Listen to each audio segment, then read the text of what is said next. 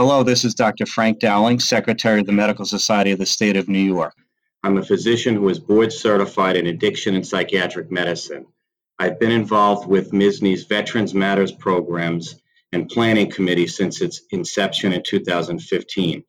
I'm joined today by U.S. Army Reserves Colonel Dr. Melaine Ingram and retired U.S. Air Force New York Air National Guard Chief Master Sergeant Marcel Lease. This discussion will focus on the history and increased roles of women in the military, as well as some of the resultant mental health challenges specific to women in the military. First, can you describe what you consider to be some of the ways that women have had a significant impact on the U.S. military? This is a difficult question. What I came up with is that women, we have diversified the military in terms of having more women in. We're increasing our leadership roles and access to leadership. However, the military actually still lags behind the civilian world in terms of diversity and leadership involving women. It seems that there's a recognition, at least in the civilian world, that women, we have this kind of female factor. They say that we can actually improve things because we can add to the collective intelligence, but that is improving in the military. I was reading an article recently that talked about the increase in the number of women who are getting access to combat roles, which in the military actually does lead to higher leadership positions. What are some of the challenges faced by women who serve or who have served in the U.S. military or as veterans? I think there's a significant issue of isolation and sexism and risk of exposure to military sexual assault. So I think those are kind of, as you enter into a male-dominated place, the isolation factor is that you are the only woman, and that can kind of create in its own sense a box for you that you kind of get put in, and then you have difficulty getting out. And then, as I said earlier in my previous question about kind of the glass ceiling of the military, that is a significant issue. There is this feeling that women, we can't think in a combat role and that we don't have the physicality to be able to keep up. So those are, I think, some of the big issues. And then again, this military sexual trauma, I think, is a big one that is now just beginning to become addressed within the military. As a woman that served in the military for 24 years, there were many challenges faced personally and professionally that I saw for myself and for other females that were serving with me during my career. A lot of that really, for me personally, came from my dual role as not just a service member, but as a mother and a wife, and trying to balance that. Many times during my career, I had to leave for temporary duty, other assignments in the States, and I did have one deployment, very short deployment, but I did have to leave my family. My kids were really young at that time. My husband was full-time employed outside of the military, and so that created a challenge. And so when I was away, I was focused on the mission, obviously, but when I came home, there were some challenges when I returned into my role as being a mother and still working in service, and it created conflict in our family. Sometimes my husband had challenges getting time off to be home with the kids, so that was something that when I went to work, I had some guilt about, and that was something that I don't think that many of the men feel, at least none that I've ever experienced, that felt that they had that same sense of guilt leaving their families when they had to go and serve. And are there any additional comments you'd like to make on some of the challenges that women face as veterans? I think as veterans, the challenges are that access to the healthcare and to the services provided by the veterans. I think there's definite improvement, but it's almost sometimes it seems that we have been forgotten and that we have to fight and remind people that we are there and that we have participated as far back as the Revolutionary War, but yet there's this constant need to have to put ourselves up in front, and so that we get access to the same benefits. Is most of what the VA offers, though they are definitely improving, is male directed.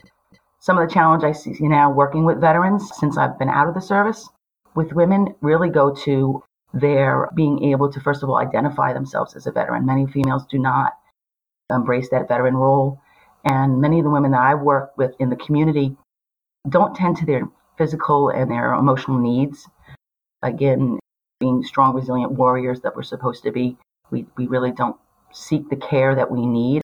And that's unfortunate because it's a spiral effect. Women that we work with the Dwyer Project, many of them have waited too long before they've gotten a diagnosis of PTSD or other chronic issues that they may have that could have prevented some of the hardships that they've felt since they've served.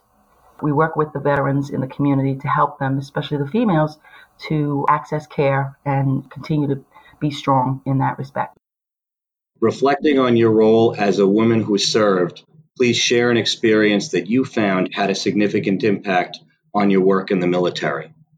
This was an interesting question for me. When I first heard it, at first I couldn't think of anything, and then it kind of came to me. Back in 2015, I deployed to Afghanistan, and I was in a facility that was pretty quiet, not much going on. And there was another location that was quite busy and there was a lot of active stuff going on. And I had requested that I be allowed to have an opportunity to go to the other facility, and was told that there were concerns for my safety as a woman. The facilities weren't set up for women soldiers, and therefore they didn't think it would be appropriate for me to go. Subsequently, I did find out that that wasn't true. I did encounter other women who had actually been to this facility and had no problems. So I think that experience hindered me in terms of being able to provide care. And I think for me, it affected me in a psychological way. I felt angry and depressed that I wasn't being allowed to utilize my capabilities in the mission. And so I felt like, why was I there? Please discuss the impact of your military service on your role today as a civilian and as someone serving in the military reserves. Very good question. For me, as a civilian, it's kind of been a positive and a negative. When I commissioned to join the Army Reserves, it was quite an exciting process. And what I determined as time progressed and leading up to my first deployment, it wasn't just me that signed up. It was the people I work with in terms of my partners, my family. It all had an effect on them as well. For my partners, it affected their ability to provide coverage, or it kind of led to them having to be on more often. And sometimes that did get expressed in terms of resentment about the process, because as one of my partners pointed out, he didn't sign up. And so certainly him losing his summer because I was being deployed was a little bit frustrating for him. So that was the effect on my civilian work life. Patients have also expressed to me that they're proud that I serve, but when they feel like they need me to provide care and I'm not there, they do feel bitter, I would have to say, about me being gone.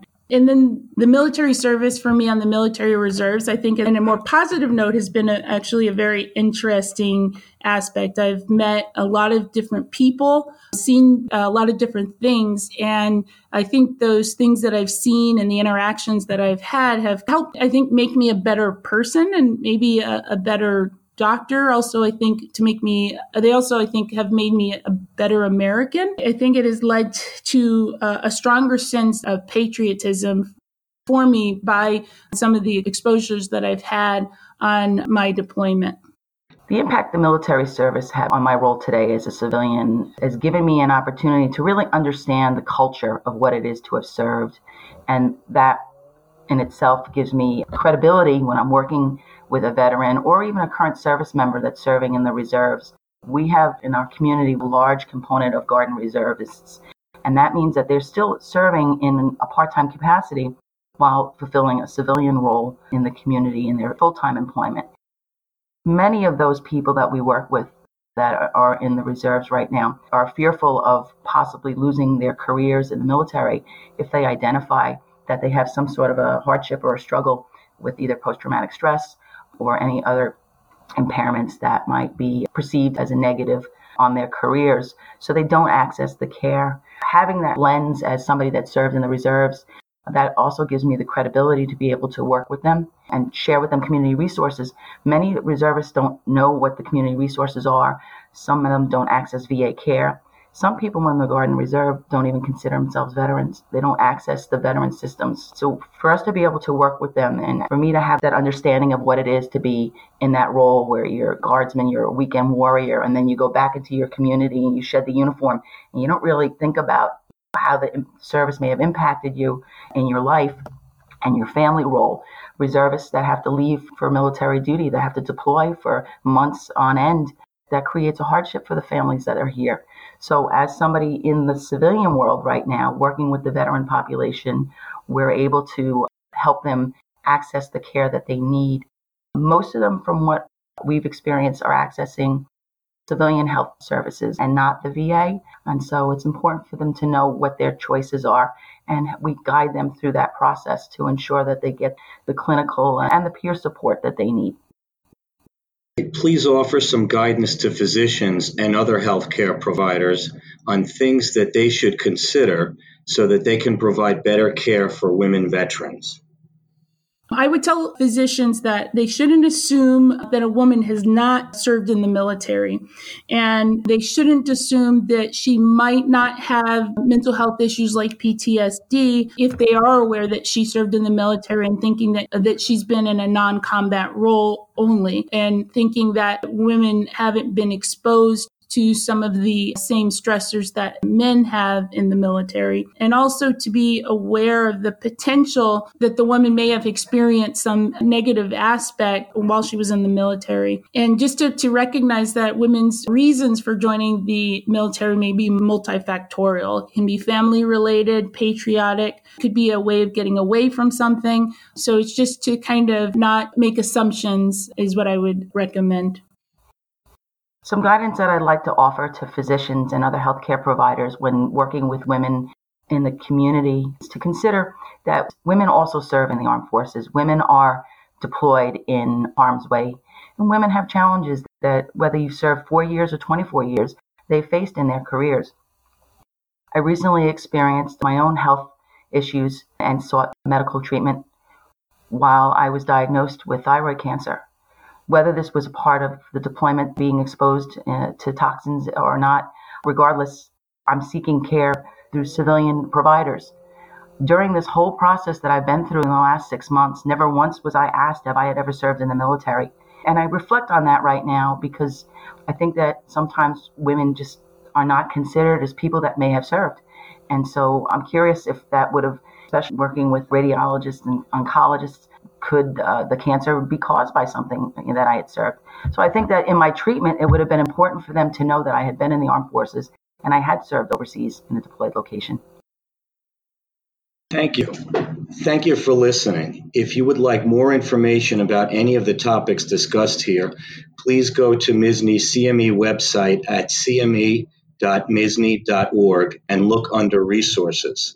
Additionally, there are several Veterans Matters webinars archived there. These programs provide participants with one free CME credit for each episode.